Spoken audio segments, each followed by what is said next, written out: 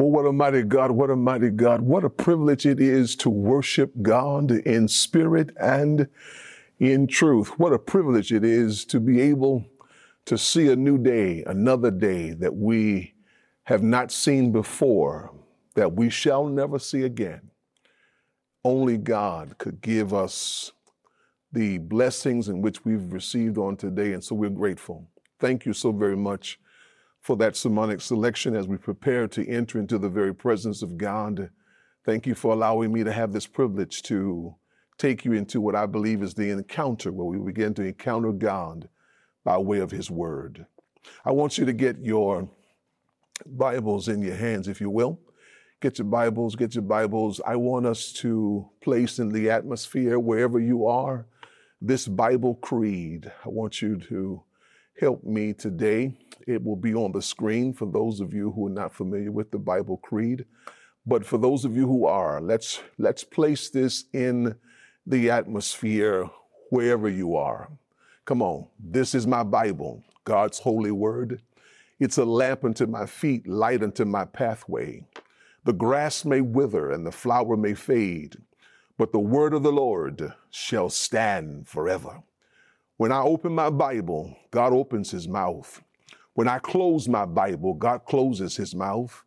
When I live in it and abide by it, I shall live life at its best. Pastor, we're ready for the word. Preach the word.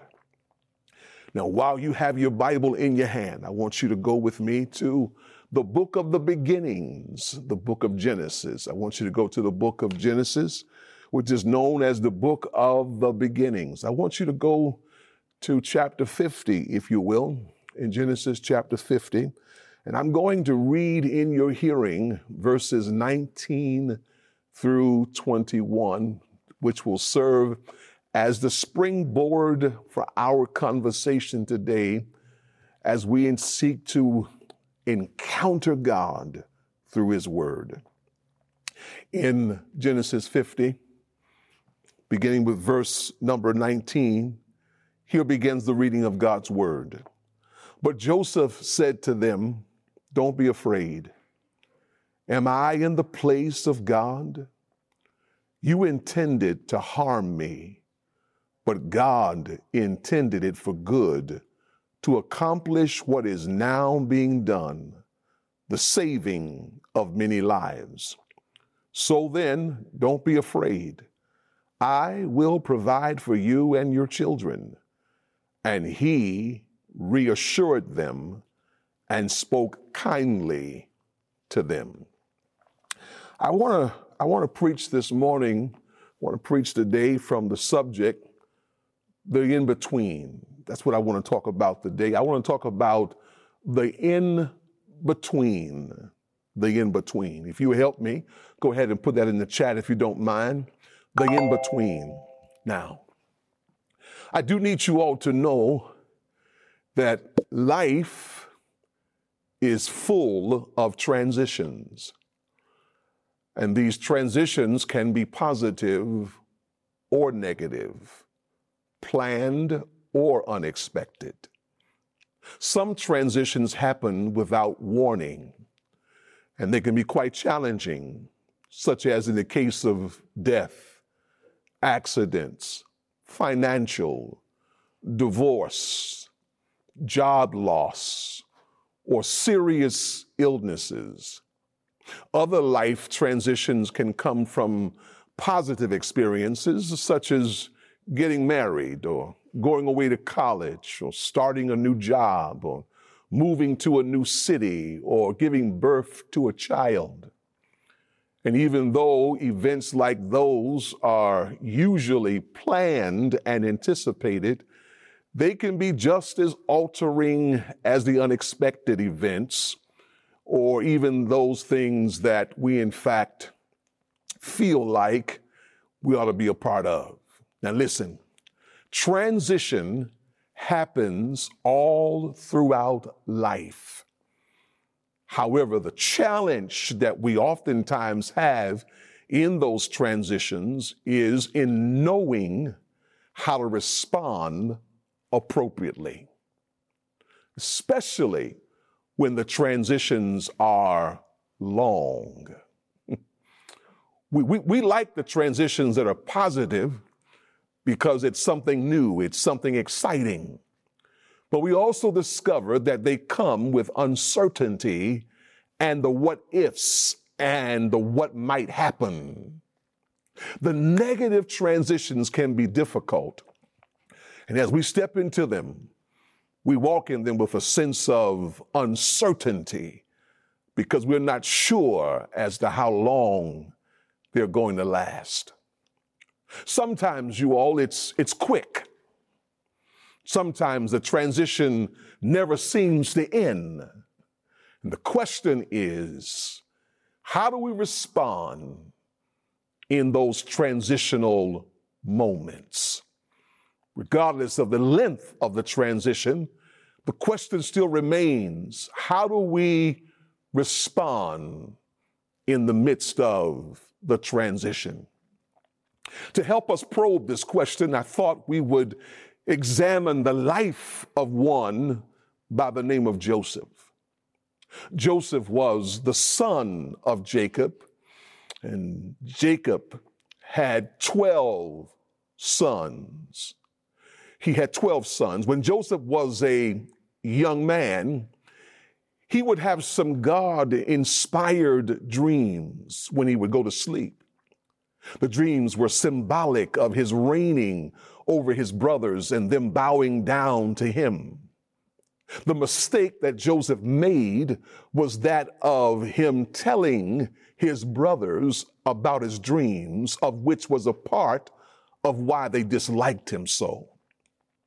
As a result of their dislike for Joseph and the fact that their father Jacob loved Joseph more than them, they decided to take Joseph and kill him, until one of them decided it would be more profitable to sell him into slavery, not expecting Joseph to survive. Well, through a very long and unexpected series of events, Joseph eventually becomes second in command in Egypt. As Joseph is placed in that position of authority, he's placed there with one assignment, and that assignment was to prepare the land for a famine that would come 7 years later. He had one assignment, and that assignment was to prepare the land for a famine that would come 7 years later. The reason Joseph gets to be the second in command was because Pharaoh had a series of dreams that no one could interpret. Joseph, however, was able to interpret the dreams for Pharaoh. He told him that his dreams meant that there would be 7 years of abundance in the land of Egypt, followed by 7 years of famine. Joseph further recommends that a discerning and wise person be put in charge, and that food should be collected in the good years and stored for use during the famine. So Pharaoh put Joseph in charge. 2 years into the famine, Joseph's dream about his brothers bowing down to him came to pass. 2 years into the famine, Joseph's brothers, like many other people, came to Egypt hoping to find food. When the brothers showed up in Egypt, they kneeled before Joseph. In fact, y'all, in that pivotal moment, Joseph looked at his brothers and he revealed his identity to them. The brothers are scared, and they don't feel that this is going to turn out well. It was in that pivotal moment when Joseph's character is revealed. He says, according to our text, watch the text, he says, "Don't be afraid. Am I in the place of God? You intended to to harm me, but God intended it for good, to accomplish what is now being done, the saving of many lives. So then don't be afraid. I will provide for you and your children. And he reassured them and spoke kindly to them. This story about Joseph is, you all, a beautiful expression of God's ability to bring good out of difficulty. So, Pastor, help me to see what Joseph's story has to do with transition. Well, when you read this pivotal line in our text that says, watch it, it says, you intended to harm me, but God intended it for good. You'll begin to see, when you look at that line, the transition and really come to understand what Joseph had to go through in order to get to the place where he is now. I want you to see the transition, y'all. This pivotal line in our text, by the way, it sounds good. You intended to harm me, but God intended it for good. Y'all, that's good church talk. You meant it for evil, but God can turn it around for my good. That sounds good. But it's important to note that when these words were spoken by Joseph, there was a gap that existed between what was intended for harm over against when God used it for good.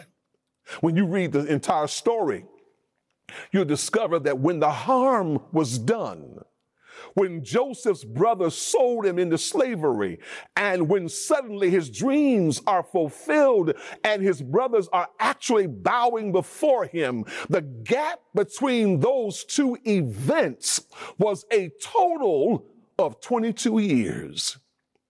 22 years had passed before the manifestation of God working it for his good.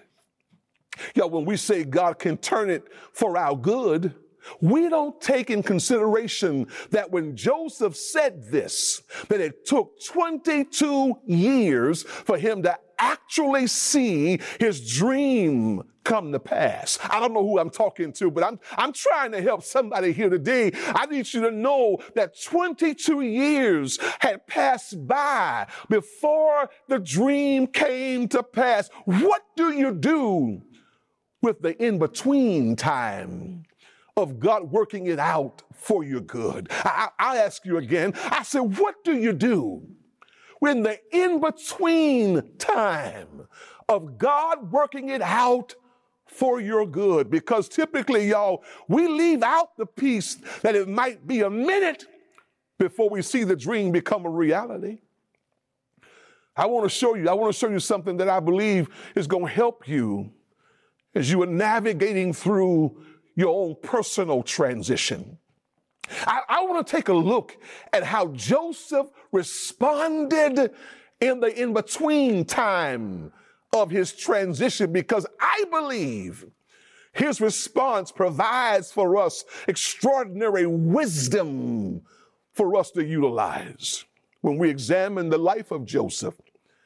That even though he goes through this transition that was much more than a short period in his life, we discover at least 3 ways he responded. The first way Joseph responded was with faithfulness.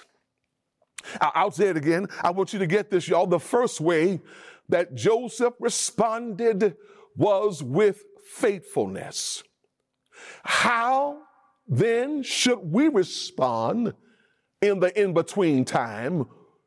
And here is the answer: with faithfulness. We should practice unwavering commitment. Joseph's brothers were constantly reminded of the fact that Joseph was their father's favorite because of the gift that his father had given him, which was a coat of many colors. They had to hear Joseph tell his dreams about them bowing down to him over and over again. So they decided to sell him into slavery. So Joseph was sold into slavery. He's then made to go to work for a guy named Potiphar, who was an officer of Pharaoh. He happened to be the captain of the entire guard in Egypt. And while working for Potiphar, he is falsely accused of attempted rape of Potiphar's wife. Potiphar's wife had the hots for Joseph, and so she requested of him to lie with her, but he refused. I'm sorry, y'all. It's in the Bible, y'all. She had the hots for Joseph. She requested of him to lie with her, but he refused. She then accused him of rape. He goes to prison. While serving time, he meets some guys there whom he helps to get out of jail, believing that they would in turn help him.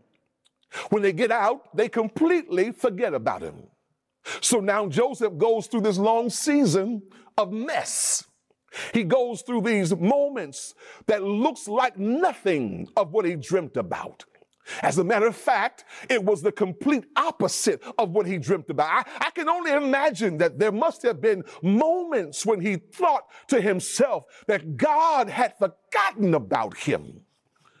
But despite all that Joseph goes through, he remains faithful to God. How, Pastor? He chose to live with purity and integrity when he faced temptation. Watch chapter 39, if you don't mind. In chapter 39, verse 9, Joseph says to Potiphar's wife, who wanted him, "He's not greater in this house than I am. My master has withheld nothing from me except you, because you are his wife. How then could I do such a wicked thing and sin against God?" He was faithful to live with purity and integrity. He was faithful not only to live with purity and integrity, but he was also faithful to grow in his capacity. Even in hardship, he continued to grow, which allowed God to trust him with more. He was also faithful to walk in humility. Joseph sought to live a life of purity and integrity. He grew his capacity and he walked in humility. This was an expression of his faithfulness to God all throughout his life. Hey, Pastor, what exactly is faithfulness? Normally, you all, when we hear the word faithful, we hear it in the negative sense. They were unfaithful to their spouse, or they were unfaithful on the job. We don't generally give the word faithfulness a whole lot of attention in these days. If we're really honest, y'all, we'll have to admit that we really don't have the patience to be faithful. Many of us are ADHD when it comes to faithfulness. We live in a society where everything that we like and want is in the moment. It's instant, immediate gratification. But when it comes to faithfulness, it doesn't sound that exciting. Come on, y'all, please talk to me. I said, when it comes to faithfulness, it doesn't sound that exciting. It's bland and it's boring. Faithfulness doesn't have much energy or momentum attached to it. It doesn't come with a lot of pizzazz and glamour. Faithfulness, even, y'all, it doesn't even sound glamorous. Faithfulness sounds extraordinarily routine and boring. Listen, y'all, listen, please hear this. God moves and works in the currency of faithfulness. I'll say it again. I want you to get this, y'all. Hold on to it. I said, God moves and works in the currency of faithfulness. The Bible tells us in Hebrews chapter 11, verse 6, but without faith it is impossible to please him. For he that cometh to God must believe that he is, and that he is a rewarder of them that diligently seek him. So, Pastor, help me to know what is faithfulness. Allow me to walk through this, y'all. What's faithfulness, Pastor? Because I see that you have concluded that Joseph responded with the in-between with his faithfulness. So, Pastor, what is faithfulness? Here's how I would define faithfulness, you all. Faithfulness is an unwavering commitment to Christ's lordship and wise stewardship. It's an unwavering commitment to Christ's lordship and wise stewardship. Now, as you look through the pages of Scripture, you'll see where faithfulness is expressed as an unwavering commitment to God, to his lordship over their lives. When we are faithful to God, we are in essence saying to God that he has rule and that he has reign in and over and through our lives. However, he so chooses to do it. He has rule and reign over and through our lives, however he chooses. We're not voting on whether we're going to serve him or not. It's not predicated on how we feel. No, we are demonstrating an unwavering commitment to his lordship over our lives, no matter how good or bad things are. In addition to faithfulness being about an unwavering commitment to his lordship, don't miss this, it's also about wise stewardship. When you consider what Jesus says in the parable of the talents, seen in Matthew chapter 25, verses 14 through 30, where the master entrusted his servants with resources. But upon the master's return, the Bible tells us that he wanted to settle the accounts with the servants he gave the resources to. The servants he gave resources to, he had an expectation that they would steward the resources wisely. The ones that chose to steward their resources wisely, the ones that managed their resources well, Bible says he called them, wait for it, faithful. Because faithfulness is this unwavering commitment that gladly makes Jesus Lord over our lives. Faithfulness is not only making him Lord of our lives, but it makes us wise stewards as we manage the resources that he's given unto us. Oh, faithfulness is making Jesus the boss. It's where he gets to call the shots. We are yielded to him and are in full submission unto the Lord. And because of this, my faithfulness will be expressed with unwavering commitment, as well as in the wise stewardship of whatever he has entrusted me with. Whether it's my time, my talent, my treasure, I will be faithful with it. My brothers and sisters, that's what faithfulness is. It's an allegiance to the lordship of Jesus Christ and the wise stewardship of time, talent, and treasure, even if there is a long gap in having your dreams become a reality. When we see or hear about someone who has modeled faithfulness in areas of their lives, it makes us respect the person even the more, and we determine that we want to be just like them. But isn't it interesting that we all want the fruit of faithfulness? We just don't want the long journey of faithfulness. Mother Teresa, on one occasion, who, by the way, I believe to be the epitome of faithfulness, was visited by a senator from the United States Senate. The senator wanted to witness her work firsthand that she was doing in India. Upon his arrival, he was in awe of the sheer magnitude and size of the need. He thought to himself about how overwhelming this must be to have so little resources with so much need. The senator asked Mother Teresa, "Do you get awfully discouraged to see the magnitude of poverty over against the resources you have that only allows you to do so little?" Mother Teresa responded while looking at the senator in his eyes with, "Dear Senator, God did not call me to be successful. He called me to be faithful."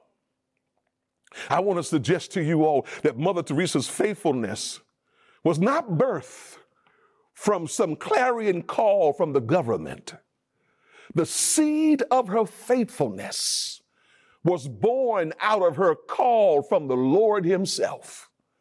What we witnessed regarding Mother Teresa's life was an unwavering commitment. She demonstrated your faithfulness. An unwavering commitment. Allow me to park here for a moment. I need to put some money in the meter. And I want to ask you about your own unwavering commitment. I want to ask you, are you faithful? Have you been faithful? Can God count on you? Are you demonstrating the fruit of your faithfulness? Or is it that you've been demonstrating that you are not faithful? Isn't it nice, y'all, that in the midst of our being unfaithful, God still is faithful with us? Oh, this pandemic over the last 2 or 3 years has caused many of us to lose sight of the fact that God has called us to be faithful and to be wise stewards over that which he has entrusted into our care, our time, our talent, and our treasure. Being faithful means having an unwavering commitment. Faithfulness means having an unwavering commitment. Being a wise steward with the resources God has given unto us. May I suggest you all, being a disciple of Christ is a long obedience in the same direction as him. Being a disciple of Christ is a long obedience in the same direction as him, even when that direction gets hard or the path is difficult or it's painful. Our allegiance is to Jesus the Christ. That's what faithfulness looks like. Preach, Pastor. I'm doing the best I can. I say, y'all, that's what faithfulness looks like. It's not based upon our being inconvenient. No. Our faithfulness has nothing to do with convenience. So even if it's hard, even if it's difficult, even if I don't understand, even if it costs me, I want to be faithful. I want to know, is that your testimony today? Are you willing to be faithful unto God like he's been faithful unto you? Oh, my brothers and sisters, that's what he's calling us to do. This is how Joseph responds. This is how he responds to the gap that's between him receiving the dream and actually having the dream come to a fruition. Y'all, it's 22 years, but Joseph remains faithful. Y'all, please hear me. Please hear me. Please hear me. Being faithful is 100% in our control. The amazing thing about God is when we are faithful to God, which is fully in our control, God often does what's not in our control. Oh God, He opens the door that we can't open. He makes a way that we can't make for ourselves. He does what is beyond what we're able to do. What we bring to the table is our faithfulness to God. And what God brings to the table is His ableness to do exceedingly, abundantly, above all that we ask or think, according to the power that worketh in us. God has a way of doing what we can't. I'll say it again. Oh, my God has a way of doing what we can't. But when we do what we can, what can we do, Pastor? Be faithful. And when you're faithful, what happened to Joseph in actually having his dream come to pass is exactly what God will allow to happen to you. As you read Joseph's story, you'll see where God sovereignly extends His favor to Joseph as he remains faithful to him. I'll say it again, y'all. When you read the Bible in this entire story, you discover how God extends His favor to Joseph as he remains faithful to him. I know I'm arguing this point, y'all. I'm trying to get you to see that God wants us to be faithful. I don't know who I'm preaching to and who's hearing this message today, but I've come to tell you today that God wants us to remain faithful to Him. I know it's dark. I know the clouds are heavy. But I know it's difficult, but God wants us to remain faithful. So God sovereignly extends His favor to Joseph as he remains faithful to him. Pastor, are you sure? Let me show it to you. Go to Genesis 39, verse 4, if you will. In Genesis 39, verse 4, it says, so Joseph found favor in his sight and attended him. And he made him overseer of his house and put him in charge of all that he had. Y'all, right there is when Joseph was serving over Potiphar's house. But how about y'all, Joseph had favor even in prison. Joseph had favor even in prison because of his faithfulness. Pastor, are you sure? Drop down to verse 21, y'all. Verse 21 of chapter 35. Drop down to verse 21. It says, but the Lord was with Joseph and showed him steadfast love and gave him favor in the sight of the keeper of the prison.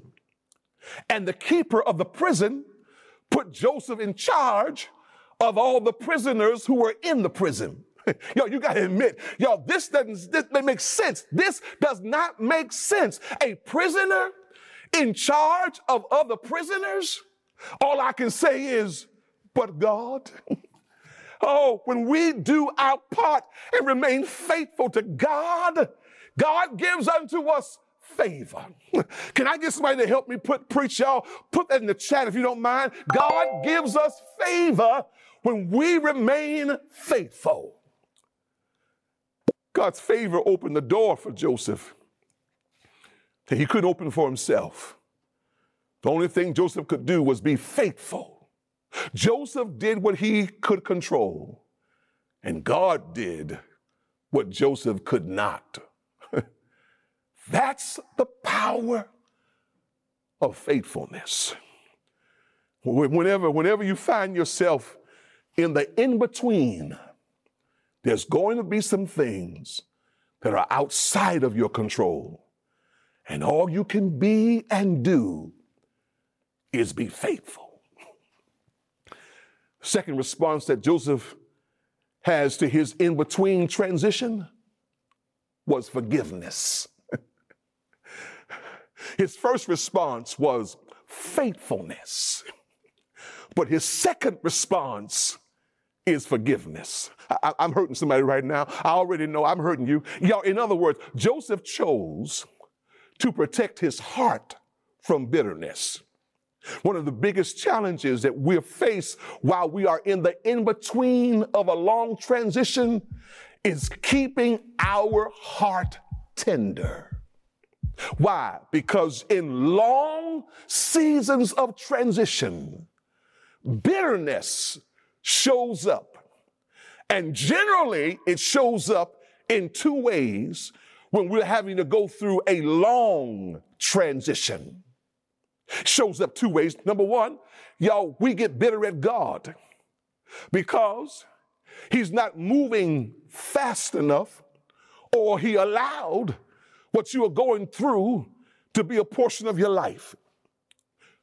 Two, we get bitter with those around us because they said or did something to us that hindered or hurt us in the midst of our transition.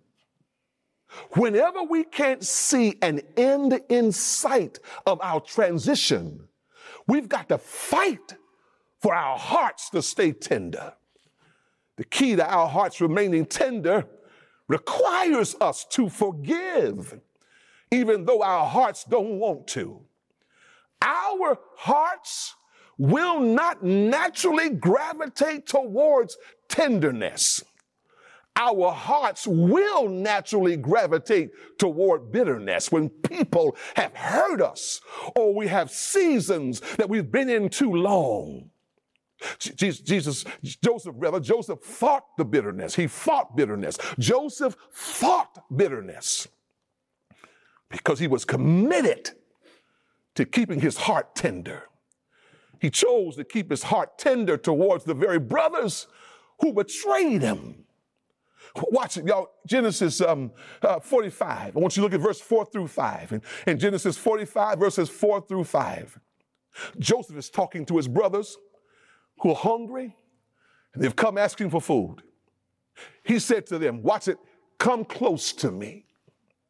When they had done so, he said, I am your brother Joseph, the one you sold into slavery. The one you sold to Egypt. Now, y'all, can you imagine how they must have felt? Here's the one that they thought was dead by now. And they are before him asking him for what they need. Watch, though, how Joseph allows God to shine through his character. I already know if this was you, trust me, what I'm about to show you would not have been your response. Watch verse 5. Verse 5.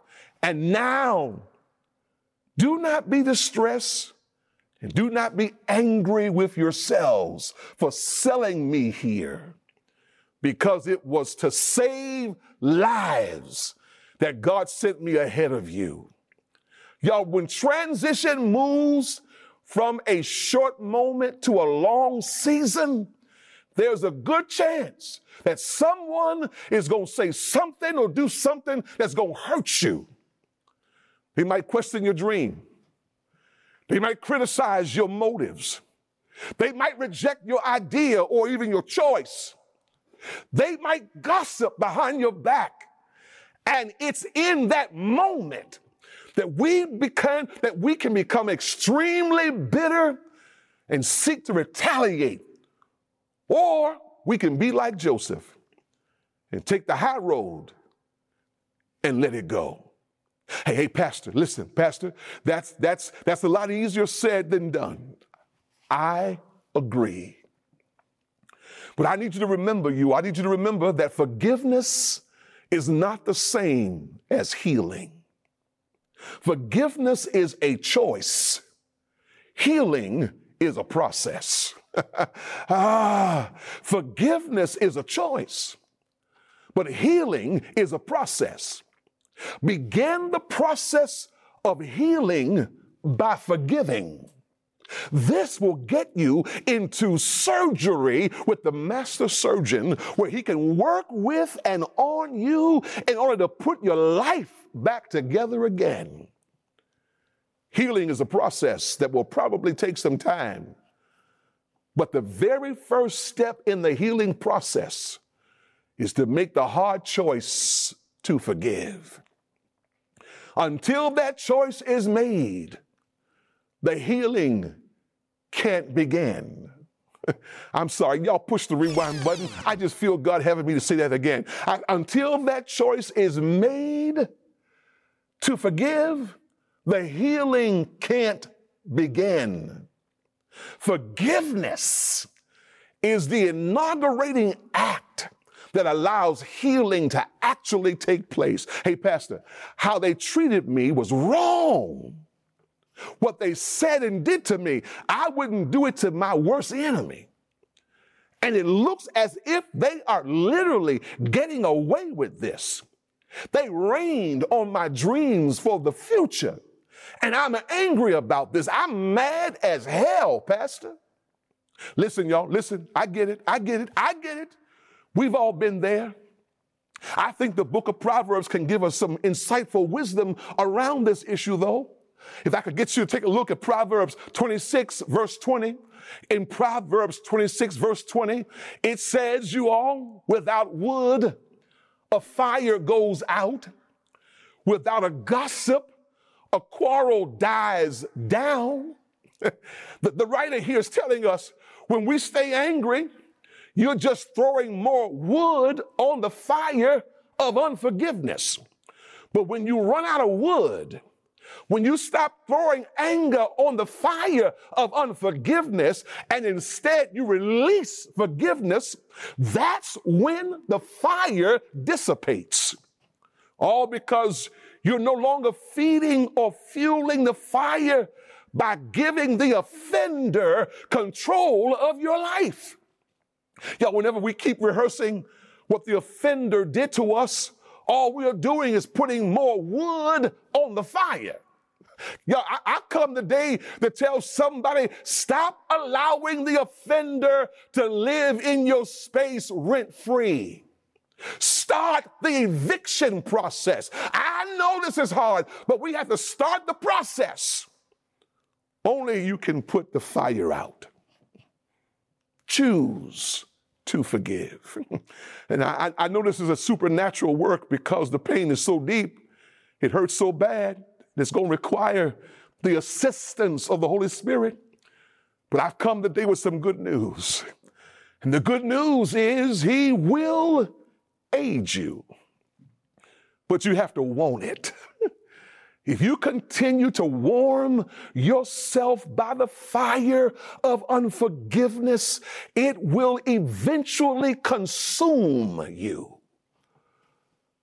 Paul tells us in Ephesians chapter 4, verse 32, he says this, he says, be kind and compassionate to one another, forgiving each other, just as in Christ, God forgave you. While you are in the in-between, fight to keep your heart tender. Not only should we be faithful, I'm almost through. Not only should we be willing to forgive, but third, we need to show fruitfulness. In other words, we need to prioritize preparation in the transition. We tend to think that wherever we are right now, or the place where we have been was the place of our fruitfulness.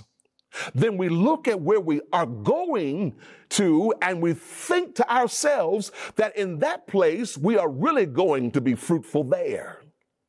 God is going to do some great things there. That's our thinking. I'll be able to help a lot of people there when I get there. I'll really be able to make a difference when I get there. Now, here we are in the middle, looking back at what we were fruitful at and looking ahead at what we are going to be fruitful in. And we think that fruitfulness is not also reserved for the middle or the in-between. We think that fruitfulness is for where we were. We think fruitfulness is for where we are going, but it's not for here in the middle. Listen, y'all, it's true you were fruitful where you were, and yes, you will be fruitful when you get there, but God wants you to also be fruitful in the in-between. He wants you to be fruitful in the middle as well. Now, the way we can maximize our fruitfulness in the middle is by cooperating with his preparation. Oh man, I said, y'all, the way that we can operate in fruitfulness in the middle is by cooperating with his preparation. And here's why. Because that's what God does in the transition. In the in-between, God is preparing you to be fruitful in the next season of your life.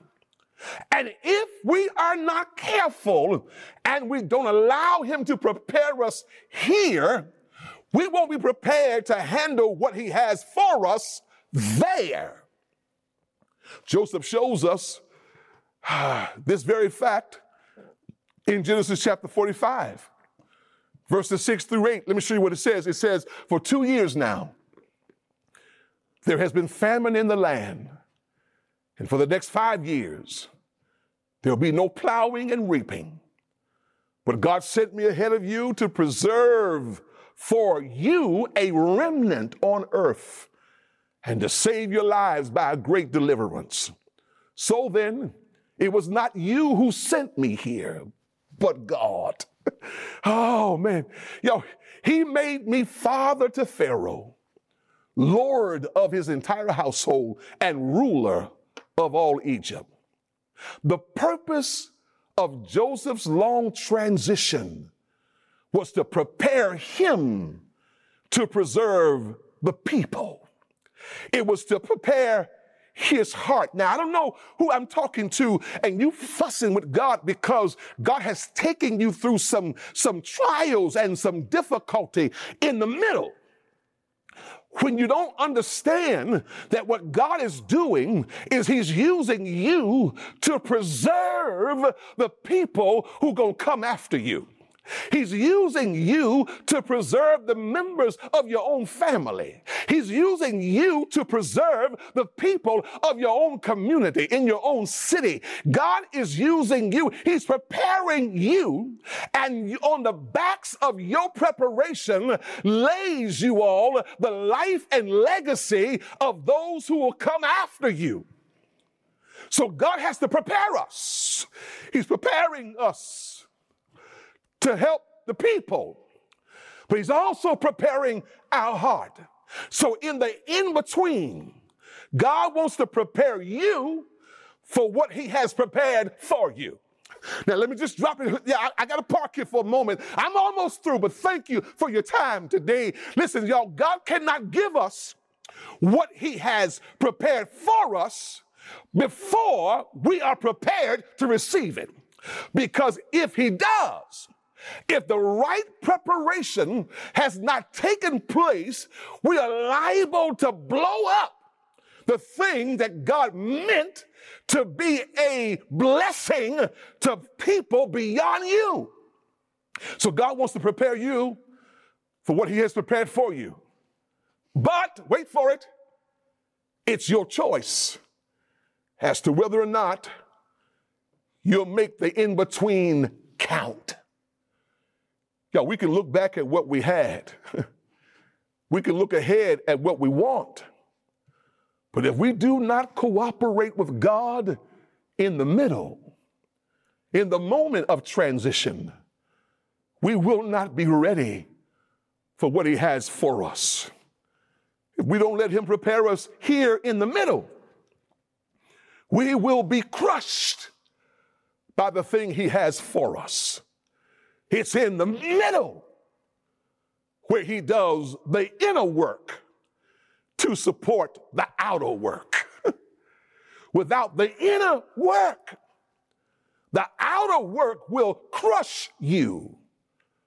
The greater the opportunity, the greater the pain. It's in the in-between where God prepares you, giving you the inner resources you need so that when you step into the new opportunity, you have what you need to handle the weight of whatever he has entrusted to your care. Listen, y'all, thank you for your time. I hope I helped you today. I tried my best to help you to see that there is purpose behind what you are going through. And rather than complaining and throwing up your hands and crying and talking about quitting, maybe what you ought to do is dig in and be faithful. Forgive so you can be fruitful in the end.